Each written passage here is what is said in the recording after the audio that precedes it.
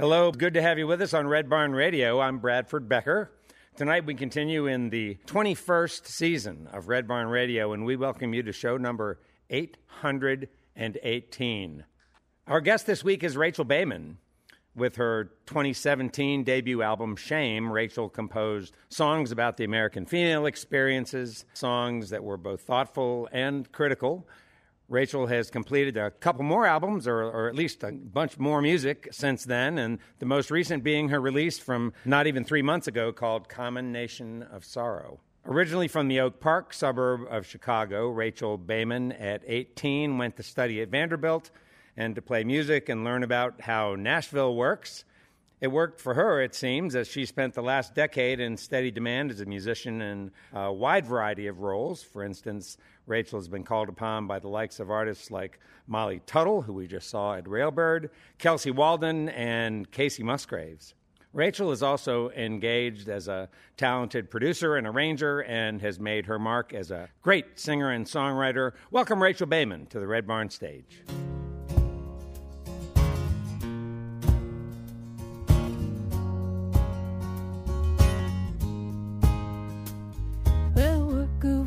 People selling fruits in their own time, so they lay before their children with stardust in their eyes, knowing all too well that through their days they will never see a time when the hands that keep them bent to kneel fall prey to their own lies.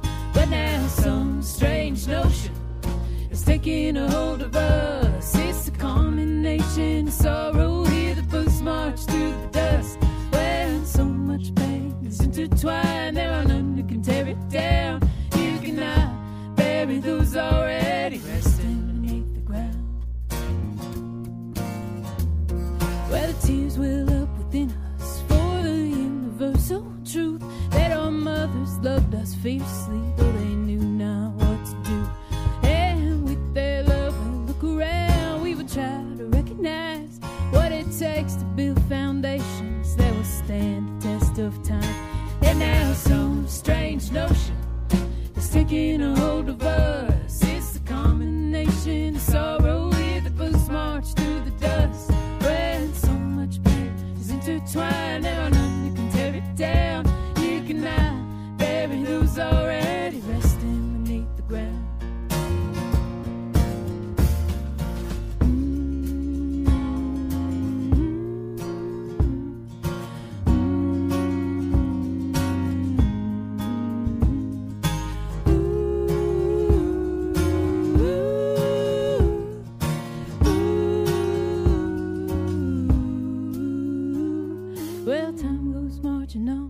Yeah, the ghosts of the living past, but the dead will finally sleep so sweet when the people rise at last. And now some strange notion is taking a hold of us. It's a common nation sorrow. Hear the boots march through the dust when so much pain is intertwined. There are none who can tear it down.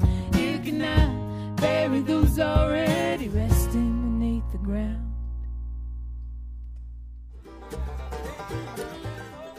Thanks to WEKU, Red Barn Radio's official radio partner, NPR for Central and Eastern Kentucky. Listen online at weku.org.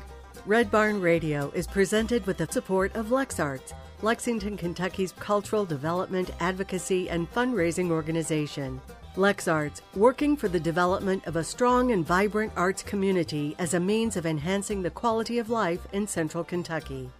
And by Visit Lex, Lexington, Kentucky's Convention and Visitors Bureau.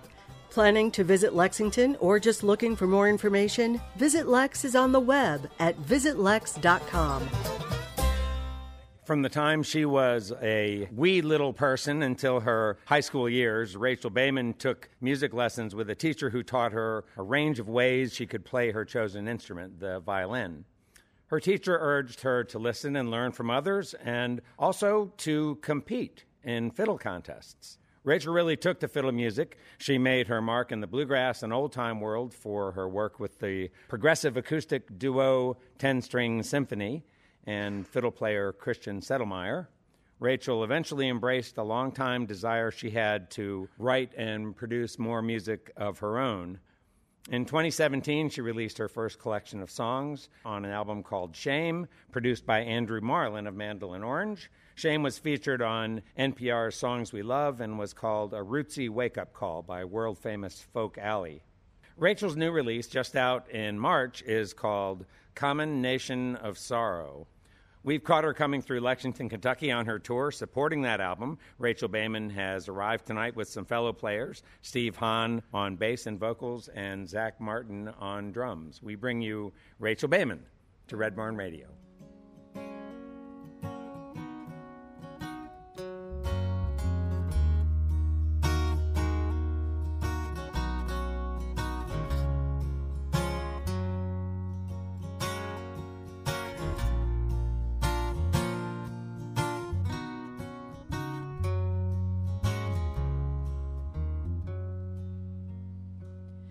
I've always been thirsty, and I drink like a fish. It holds me and warms me like a good woman's kiss. But I always know that someday I'd find I'd drunk on my chances and gone out with the tide. Now I've got a bad day that I can't make good. Bad day, just like I knew that I would. Bad day, it won't let me be. This debt is my prison, and I'll never be free. Well, I've always been lazy, but I live like a king, eating the best of what others bring in. But I always know that someday I'd find I'd used all my chances and I've been left behind. And now I've got a bad day that I can't make good. Bad day, just like I knew that I would. Bad day, it won't let me be. This debt is my prison, and I'll never be free.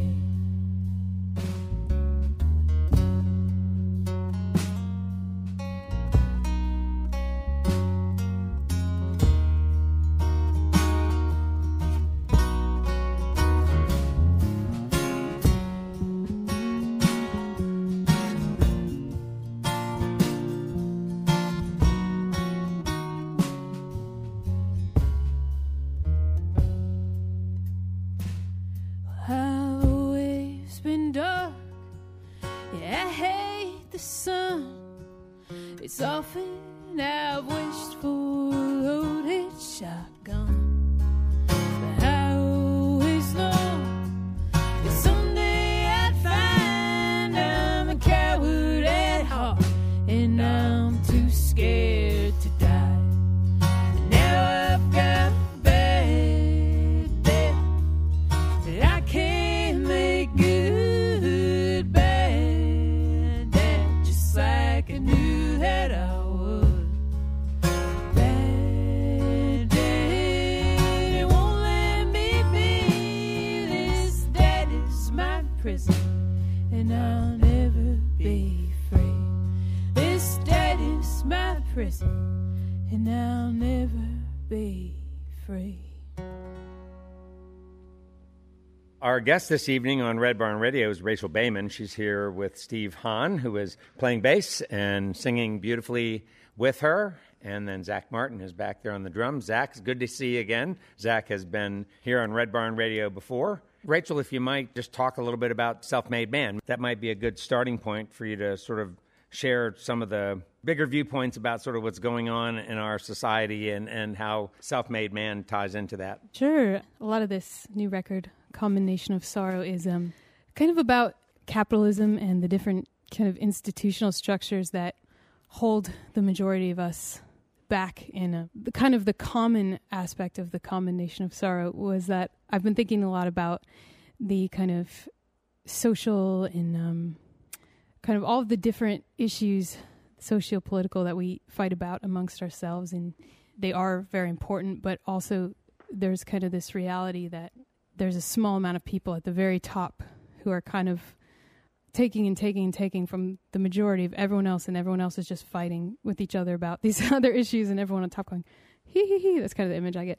So that's why I was like, the common nation part is kind of important, because it is about, hardship and everything that we've been through collectively, but it's also about finding those commonalities within that hardship and kind of coming together in order to fight against the larger things that are really a problem, as I see it. Okay, that was a lot. But anyway, that song is... well, I asked, right? You did. I don't know. It's a lot to summarize, but that's kind of what a lot of these songs are rooted in for this record. And that song, Self-Made Man, is actually written from kind of a fragment of a song by the great John Hartford. And it's not hard to say, like, everyone has help and there's no such thing as a self-made man. But he always has a way of just phrasing it in such a fun and interesting way when he talks about these really important things. So I loved that idea. How many men do you think it takes to make a self-made man? And I really wanted to cover that song, but it sounded quite unfinished to me. The way that he did it, it didn't have any different melodic parts. So it was just one melody and no sort of distinctive hook or chorus or bridge or movement. And it was very short. So I took it upon myself to finish it, and I did get the blessing of his family and the Hartford estate, and it was an honor to be able to do that, and I feel so, like, attached to that song, and it's not a very common Hartford, like, a lot of people haven't heard it because it's only on that one album, Radio John, which it's no longer, like, commercially available, so it's a very long answer to your short question. How many men do you think it takes to make a self-made man? How many people do you think he'll use to do the best he can? But have you watched his eyes when he deals you cards? Do you know the other players in his life? Have you ever seen the bones his closet holds? Do you watch him when he sharpens his knife? How many men do you think it takes to make a self-made man? Do you think you want to sit around and play a part in the corner of a self-made life? Stand by his side patiently, try to be his perfect little wife. Well, you tell him that he's done everything right and that he should never take the blame for the people cast off and trampled on just because they got in his way. How many men do you think it takes to make a self-made man? Well, don't you wonder what he's thinking when he holds your life in the palm of his money-stained hand? Don't you wonder how long before you kick face down in the place where you thought he used to stand? How many men do you think it takes to make a self-made man?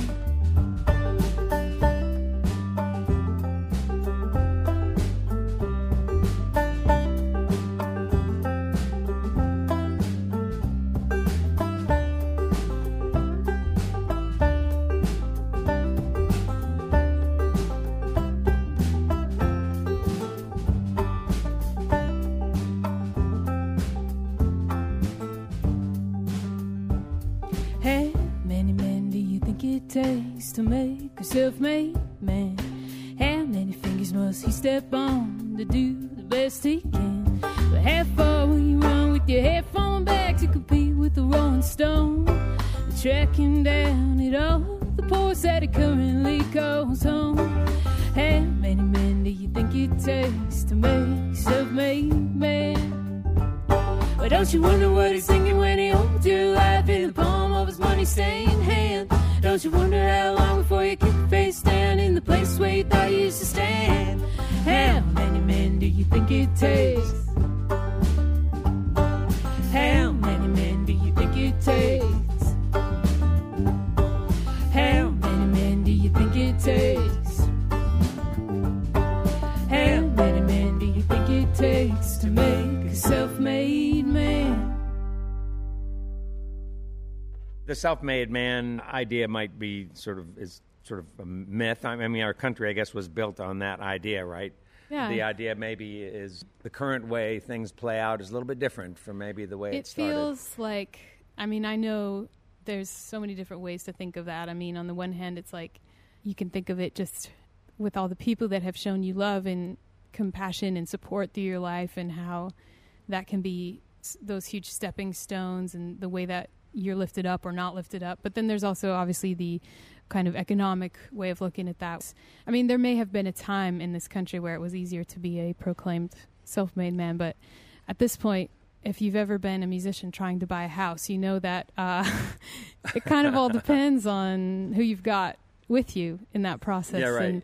And you can really see the difference, especially with people who are trying to make creative careers, and you say, wow, how is, X person able to do all of this stuff and build their career without making any money, and this other person can't? And it's because, some people have support, other support. They're coming from positions where they, and this isn't me pointing fingers. It's just like we're kind of in a place where certain things are only available to people who are wealthy, and that's going to be a sad time for all of the art and music and great things that we lose out of that, entrepreneurship and all these things. When you were growing up, did your family sort of spark this thinking and this view of the society and culture and communities that you lived in? Was your mom a social worker? Yeah, she works with adults with developmental disabilities. And what about your dad? And my dad is a radical economist.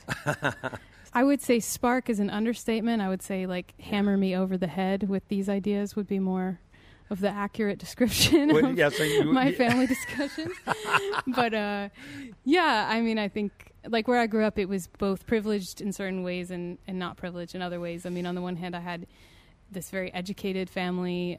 I was always given music lessons and kind of school support and all this kind of thing and love and security. But then there was times when my dad was out of work and we didn't have health insurance, and I had to go to the clinic so that I could get my physical for soccer practice. And we lived in kind of a wealthy neighborhood, but it was also a very economically diverse neighborhood. And I saw a lot of things, and I saw a lot of what I had and a lot of what I didn't have. And I never felt like I was lacking anything, but I definitely was very aware of how things worked. And that only became more extreme when I went to Vanderbilt, on a scholarship to this crazy prestigious school, and I felt like an alien. I didn't even know where I'd landed. So that was a real shift of perspective. So it's something I tried to kind of brush off as a kid, and then it kind of came around to haunt me later on. Was there a time that you remember, say as a teen, when it got a little heavy?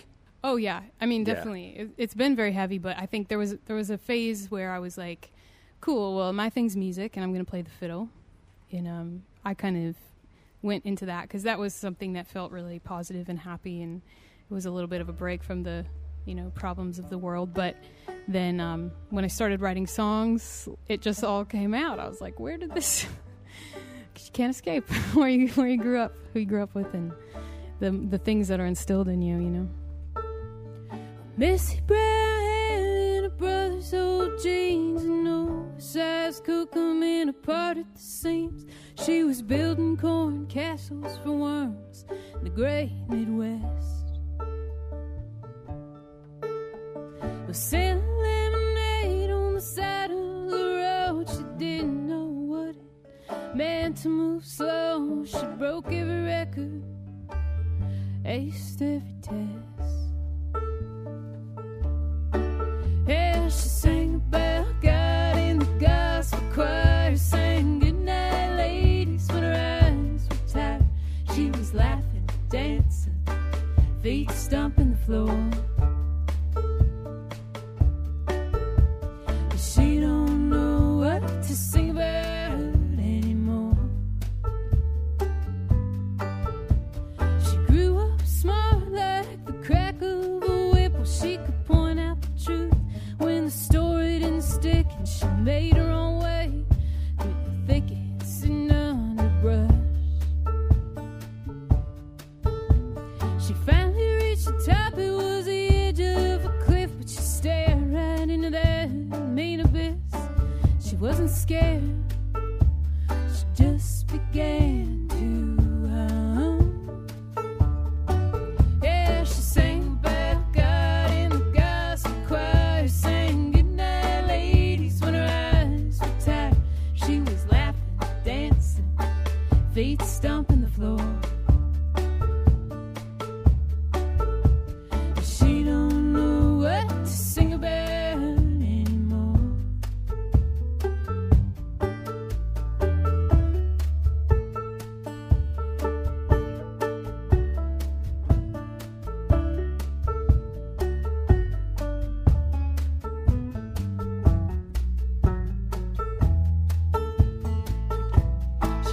to be true. She tried to do right, but that mean old world put up a fight. She tried to sing out, make some joyful sound.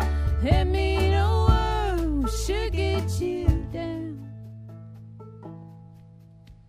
'Cause if a volcano on the face of the earth, it blew up at once like a fiery red curse, and smoke dancing around like she did when she was a girl. And she sang about God in the gospel choir, sang goodnight ladies when her eyes were tired. She was laughing, dancing, feet stomping the floor. But she don't know what to sing about anymore. She don't know what to sing about anymore. She don't know what to sing about anymore.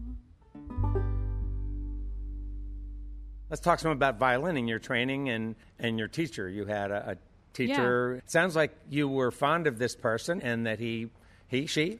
Yeah. Okay, his name was Mike Casey. He was a big mentor for me.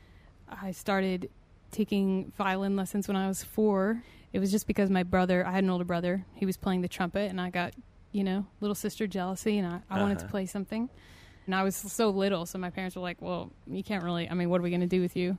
So there was this guy around the corner who had a cheap violin studio, and it was easy. So okay, we'll try this guy. And, it turns out it was a fiddle player from Missouri, in Chicago, so you don't necessarily think that's going to happen. But No. he started teaching me fiddle tunes, and, I learned to read music and stuff, but I definitely didn't have, a strict classical training or anything, and it was quite loose. And my parents had been big kind of folky fans, and they had met at a contra dance in New England. So they really understood fiddle music, even though they didn't play. Are they native New Englanders, your parents? My mom is from Massachusetts. My dad is kind of he was born in Israel, and he's kind of traveled all over the place, and he had kind of a crazy upbringing. So it's hard to say he's from anywhere, right. But he was there at the time in school, in graduate school, and they met at a contra dance. So as soon as I started playing fiddle, they were both like, ooh, fiddle's cool. We like fiddle. You should do that. And so, they were really into it, and I kind of had a context for it. I studied with my teacher, Mike, until I was 18, until I left. And I started with fiddle, and then he's eventually was like, you should learn some guitar. It'll help your fiddle playing. And then he's like, you should learn. Then I wanted to learn banjo. And so we sang some songs. He just gave me, the foundation, Did he teach you contest guitar? No, I can't really play contest guitar, although I enjoy That's I enjoy quite playing something. with it, I bet you do. It's fun.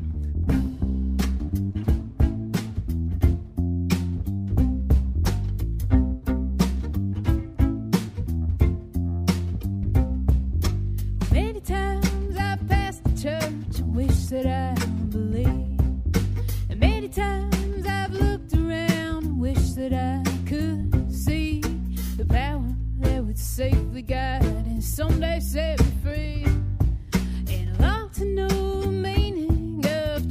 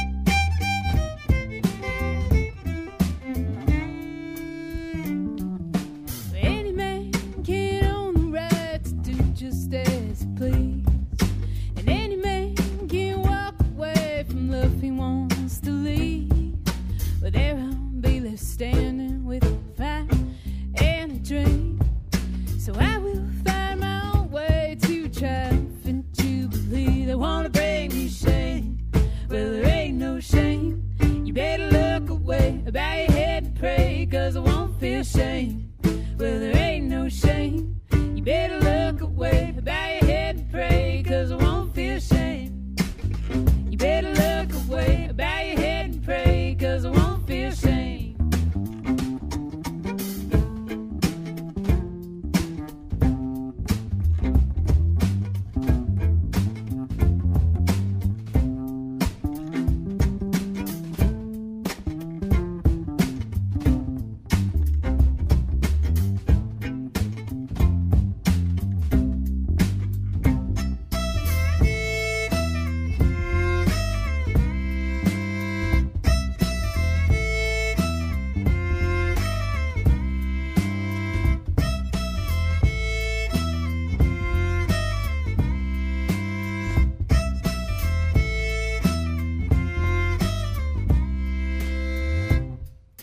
Many times I passed the church and wish that I believed.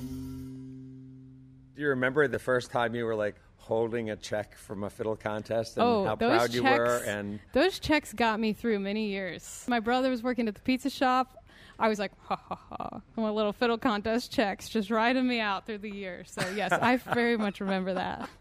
I don't remember the checks being that big. You don't need a lot when you're 9 years old. Yeah, true. Was there a time that you recall where you felt like, okay, I don't know if the fiddle contest thing is what I want to do anymore? I mean, I went to a lot of fiddle contests myself, not to compete myself, but I went to a lot of them, and it struck me that there were a lot of people who were sort of getting those checks every time, like always winning the awards, but they were sort of like the kids who were taught to hit 23 pointers in a row but don't even know how to dribble. These guys who would just go in there and, boys and girls who would go in there and memorize these tunes, but didn't know anything about like improv or playing with other people. It's definitely one-dimensional way to play music, and I think you can be a phenomenal musician and perform very poorly in a contest, and vice versa. It didn't take up a huge part of my image of self-worth, the contest aspect. It's just something that I did for fun and just to meet other kids that were playing. But I definitely had a moment with fiddle when I was able to go down to, there's a camp outside of Nashville that was run by Mark O'Connor, and when I was a teenager and I was getting really into it, my mom took me down there for a week, and I heard so many, such a broad variety of fiddle styles that I had never heard before. With the things that remind me of dreams now behind me, conveniently hidden from sight. All the time and the money, it would almost seem funny if I could just sleep through the night. But I'm bitter as they come. I'm bitter as the cold morning sun. We're back with more Red Barn Radio after this break. Red Barn Radio, roots music, Southern style. We'll be right back.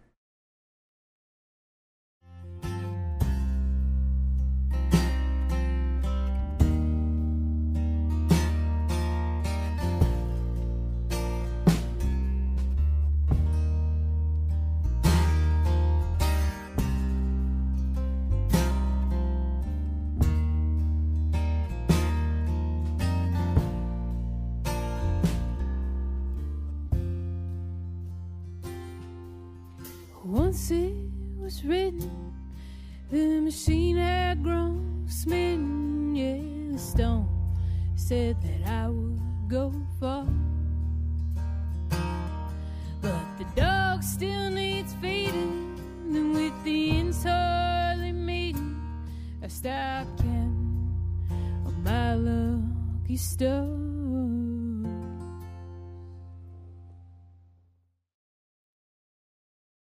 Welcome back.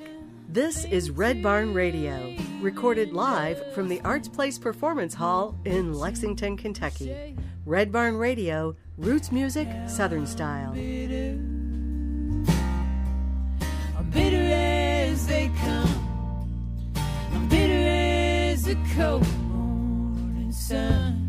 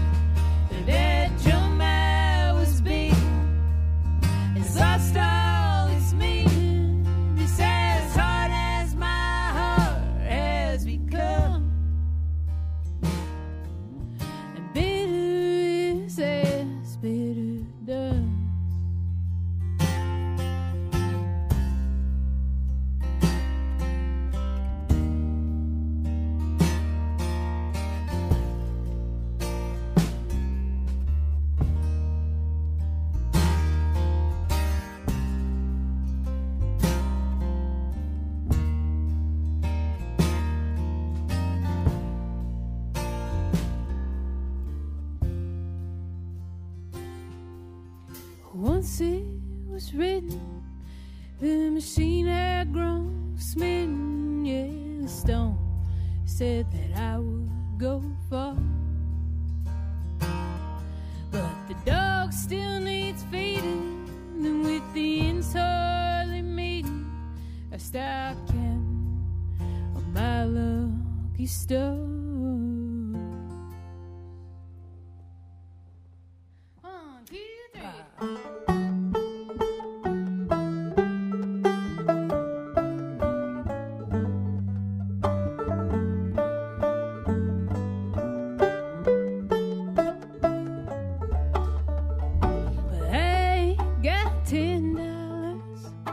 Just these dirty clothes and the rag I borrowed somewhere to wipe my bloodshot nose. Well, left out, someone punched it, and now I barely see to find my way back to my home in Madison, Tennessee. I haven't got a lot to say, I've got some kind of low, and I can hear those horns honking out on Gallatin Road. I put my finger to a map, who knows where I might be, to find my way back to my home in Madison, Tennessee. Madison's a good old place, banjo music is your taste. Been living here since '63 in Madison, Tennessee.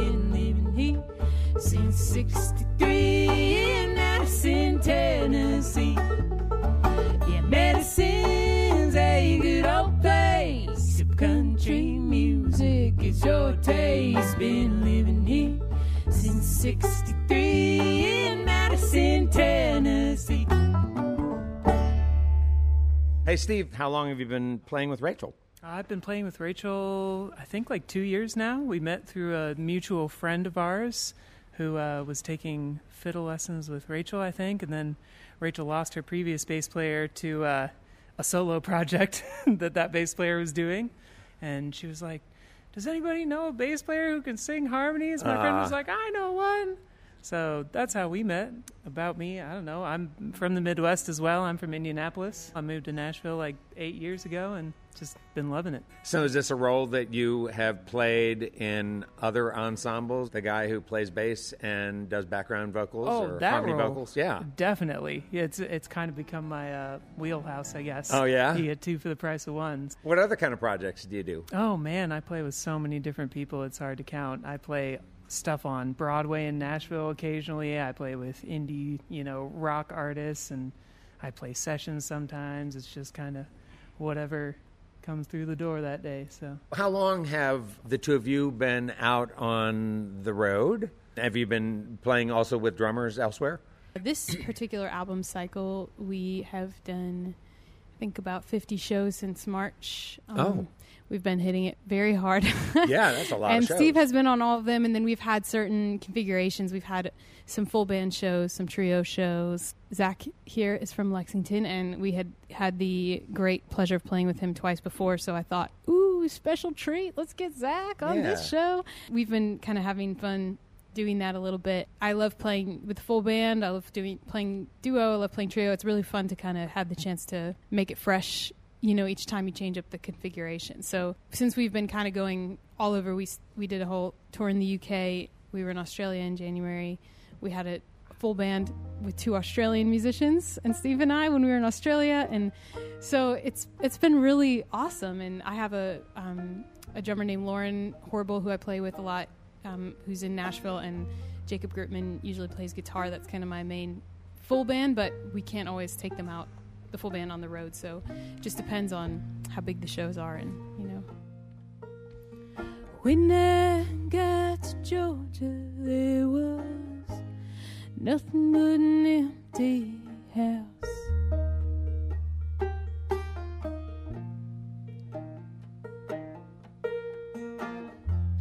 And I wondered what the hell we were doing, driving 500 miles in opposite direction.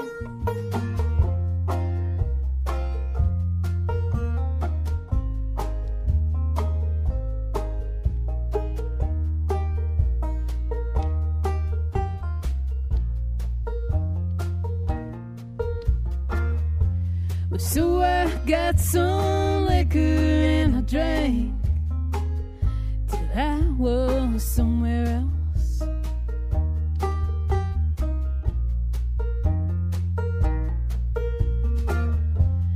But I'm not closer, I'm farther away, and I'm still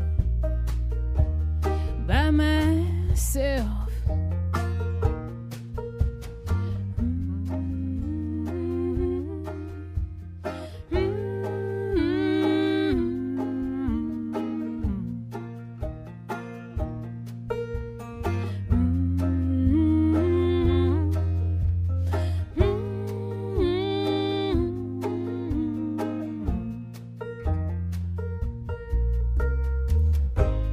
Did you put me under some wicked spell? If you didn't, then I think I may have fell in love with you, honey. I am tired of decisions in this world. Let me drift, let me soak, let me try where the fields are sunny.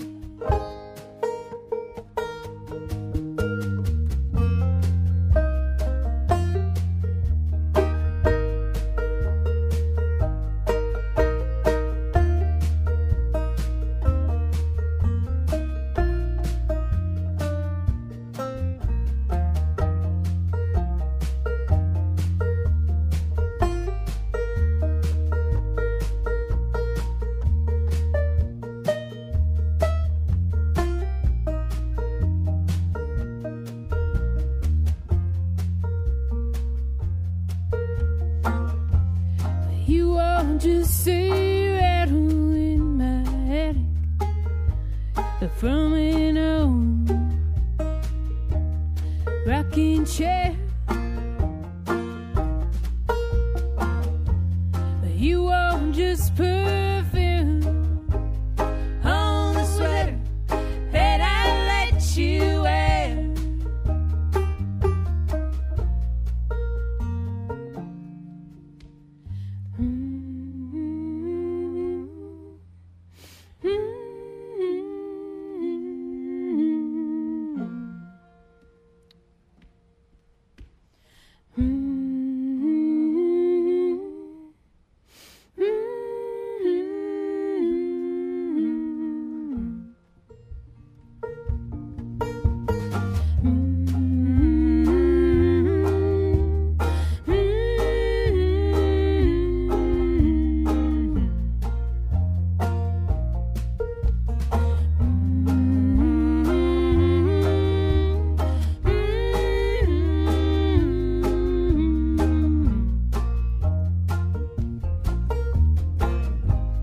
Did you put me under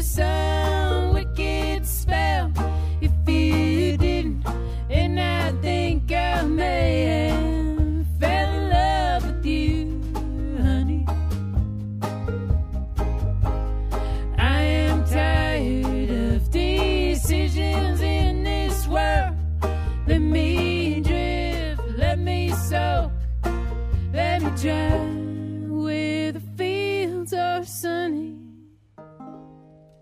I really like that you've given yourself permission to devote time to thinking and writing, and I'm talking about the Substack that you call the Weekly Croissant that is available, listeners, to subscribe to at Rachel's website. Tell what it is that you set out to do when you started it, and then I think it would also be fun for you to give maybe a teaser, tell people it's like a fun story that you should give a little teaser for the cabin rental. Oh, story, okay. right? I'm just thrilled that you have been reading the Croissant. Oh, we had come a little on. exchange where I was asking, we had some pizza, and I was like, oh, does somebody have some bourbon? Because I need to like clear out this singing voice. And you said, now, Rachel, is that a thick desire or a thin desire? And I was blown away because that was a direct reference to a Croissant post that I had made about a writer named Luke Burgess, who's kind of really helped me with my thinking. And it's crazy. When you do things on the internet, you don't realize that people actually read them. And Yes, it's we exciting. do. Sometimes we do.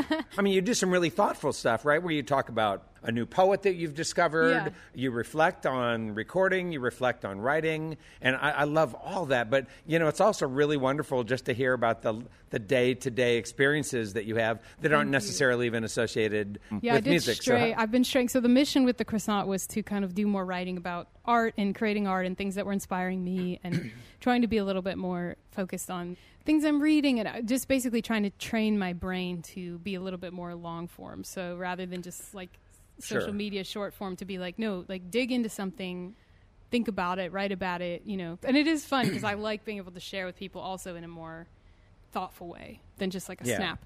But sometimes I just want to share a story, as you said. So the most recent post was about a trip I did with my husband, who's been on, I think his name's George Jackson. George he's Jackson, been on here, who has been on Red Barn Radio twice. We love George. We love George. George and I we both had tours out in Colorado. So whenever our tours like intersect, we try to like plan a little trip or something because we spend a lot of time apart. So we try to take advantage of it. And I being, we're two musicians, we're on a budget. So I'm like, what can we do for fun? And hold on, Rachel, don't tell the story. You have to sorry. get people to go and read it. Okay, never So mind. give them a little teaser. No, just give a little teaser.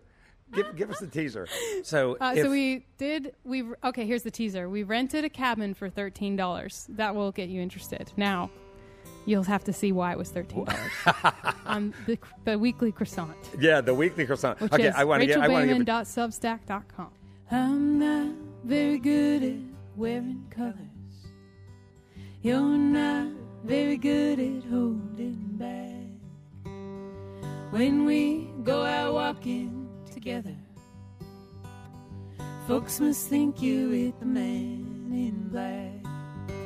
Now where you going without me? Why are you going so soon? We've got so much ground to cover. I wanna be there when you bloom. I wanna be there when you bloom. If you're gonna run up the mountain back to the bottom, you don't have to do it alone. I remember every ugly feeling that you ever gotten. 15 hours to Colorado.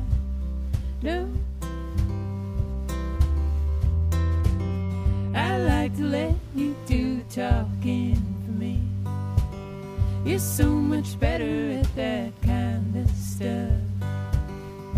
I just smile and shake hands, nod my head until we both had enough. Now where you going without me? Why are you going so soon? We've got so much ground to cover. I wanna be there when you bloom. I wanna be there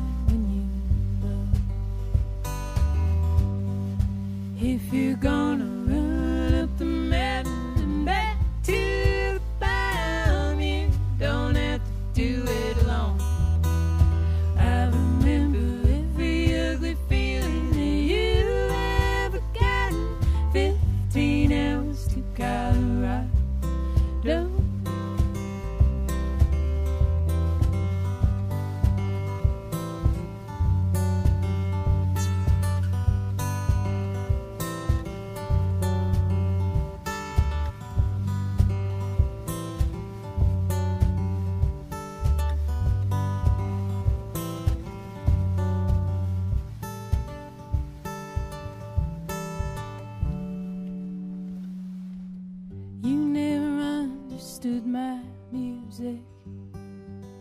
I never understood why you climb walls, but you still come out to see me play. And you know I'll catch you if ever you fall. If you're gonna run up the mountain and back to the bottom, you don't have to do it alone. I remember every ugly feeling that you ever gotten. 15 hours to Colorado. If you're gonna run up the mountain and back to the bottom, you don't have to do it alone. I remember every ugly feeling that you ever gotten. 15 hours to Colorado.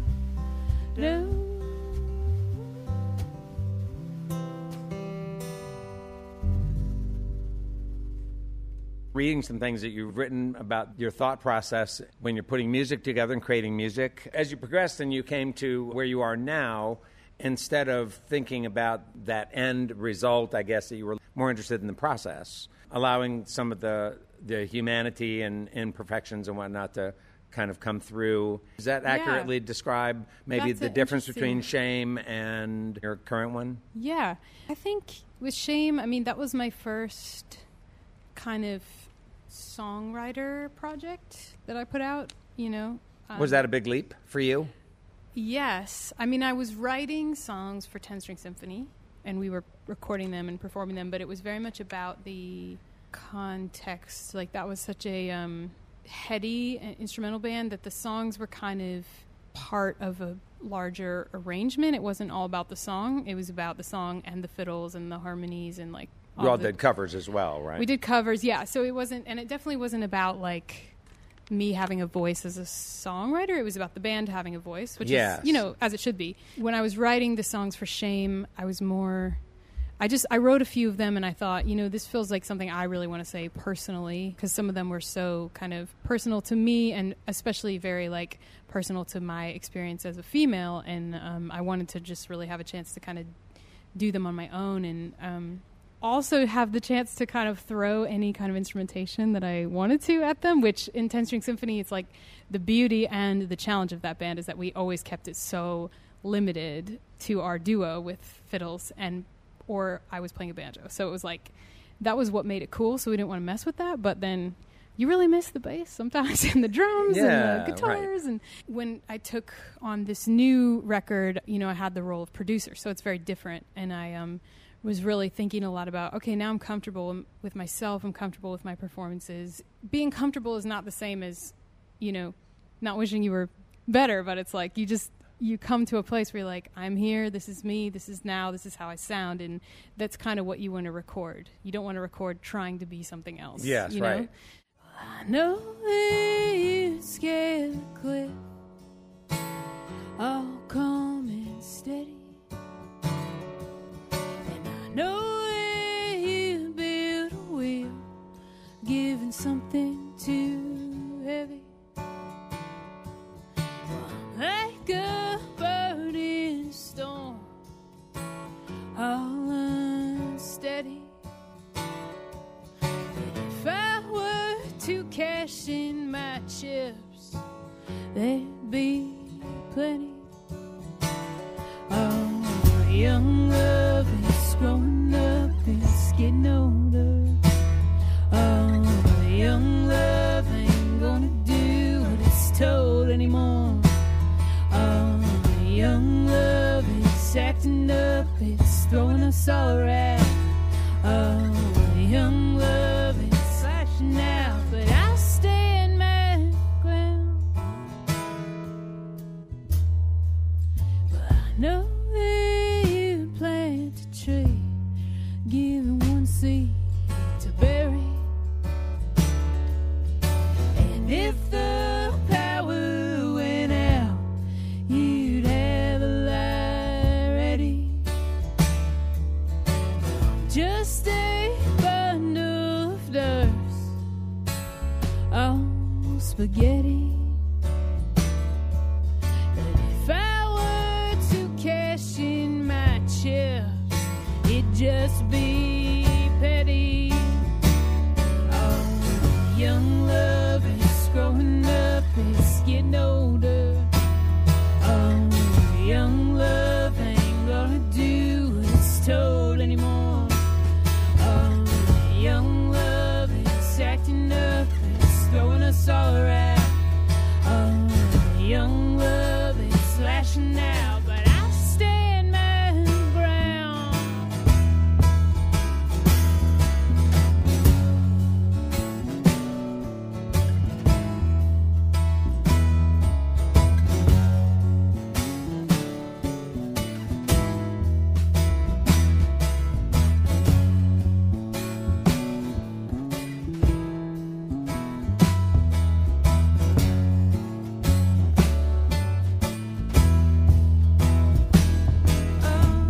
Young love is growing up, it's getting older.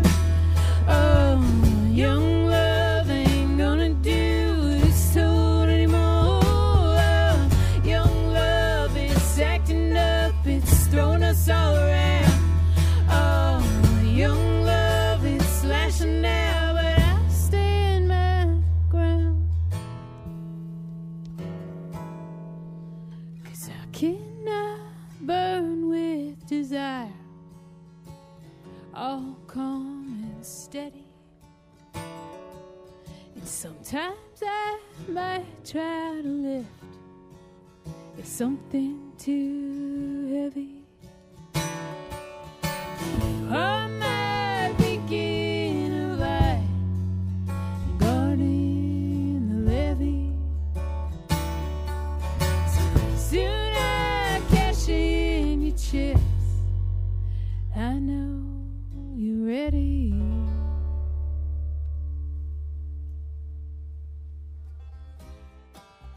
Thanks to WEKU, Red Barn Radio's official radio partner, NPR for Central and Eastern Kentucky.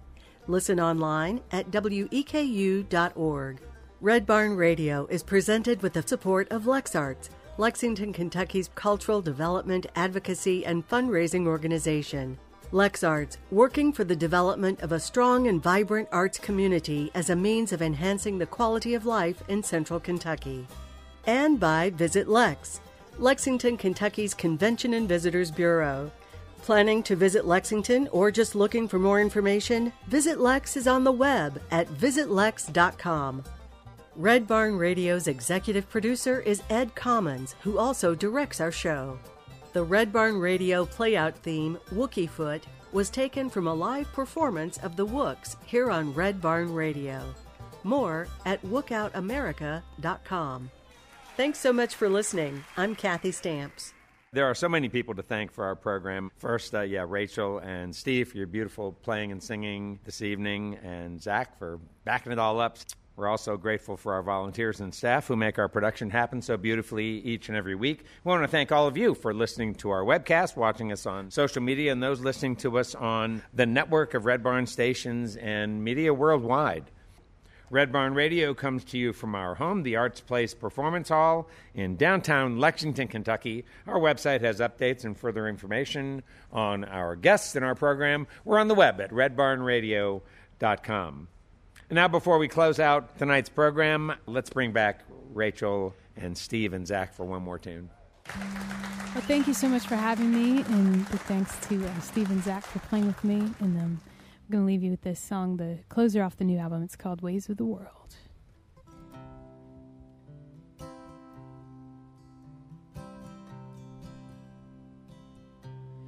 Honey, you're as pure as glass,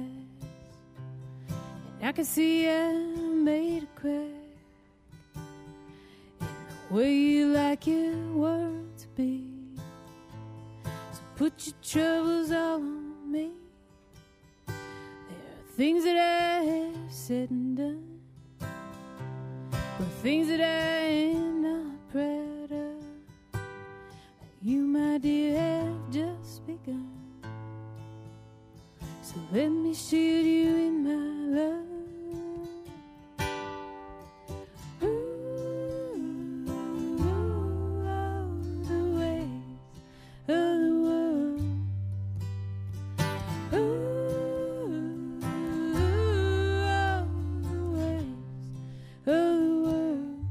break your heart. There are places that you will go, foreign lands that I will never know, and you say a million beasts, and your troubles they will never cease. And now you're sleeping in my arms, and nothing here can do you harm. It's the way I like your world to be, so put your troubles all on me.